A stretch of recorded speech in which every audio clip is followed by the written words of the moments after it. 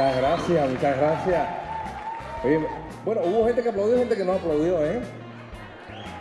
No, pero vamos a ponernos de acuerdo, vamos a hacerlo todo al mismo tiempo, ¿eh? Supongo que todos saben aplaudir, si no, alguien no sabe, se lo explico. Pues a lo mejor alguien, primera vez que viene a un espectáculo, aplaudir es fácil. Se trata de que las manos coincidan en un golpe y que ese golpe saque el sonido más alto posible sin llegar a joderse los dedos, por supuesto.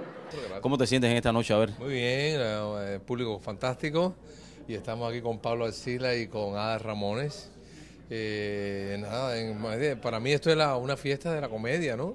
Y Adal es un comediante fantástico y Paula también, entonces el público genial. De la risa y sus cuestiones, el tipo sabe el meollo. Ese es el hombre del otro rollo, él es Adal Ramones.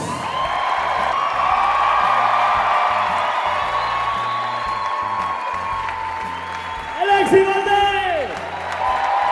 El público de Miami aclamándote, compartiendo con dos grandes también contigo. No, increíble, pero aparte también es un reto porque, bueno, Alexis, Paula desde el principio y luego Alexis, todo iba increciendo todo, ¿no? Entonces, como que quieras que no, dices tú, ya está el público a tono para reírse, pero dices tú, bueno, ¿y cómo superas todo, no? Porque quieras que no, te ponen un nivel el comediante anterior y el comediante anterior y el otro, ¿no?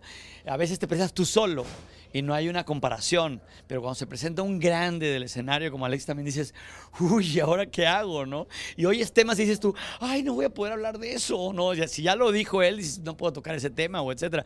Pero fue una noche increíble, yo creo que fue una tripleta muy buena, creo que se hizo un gran elenco para esta noche, fue bonito.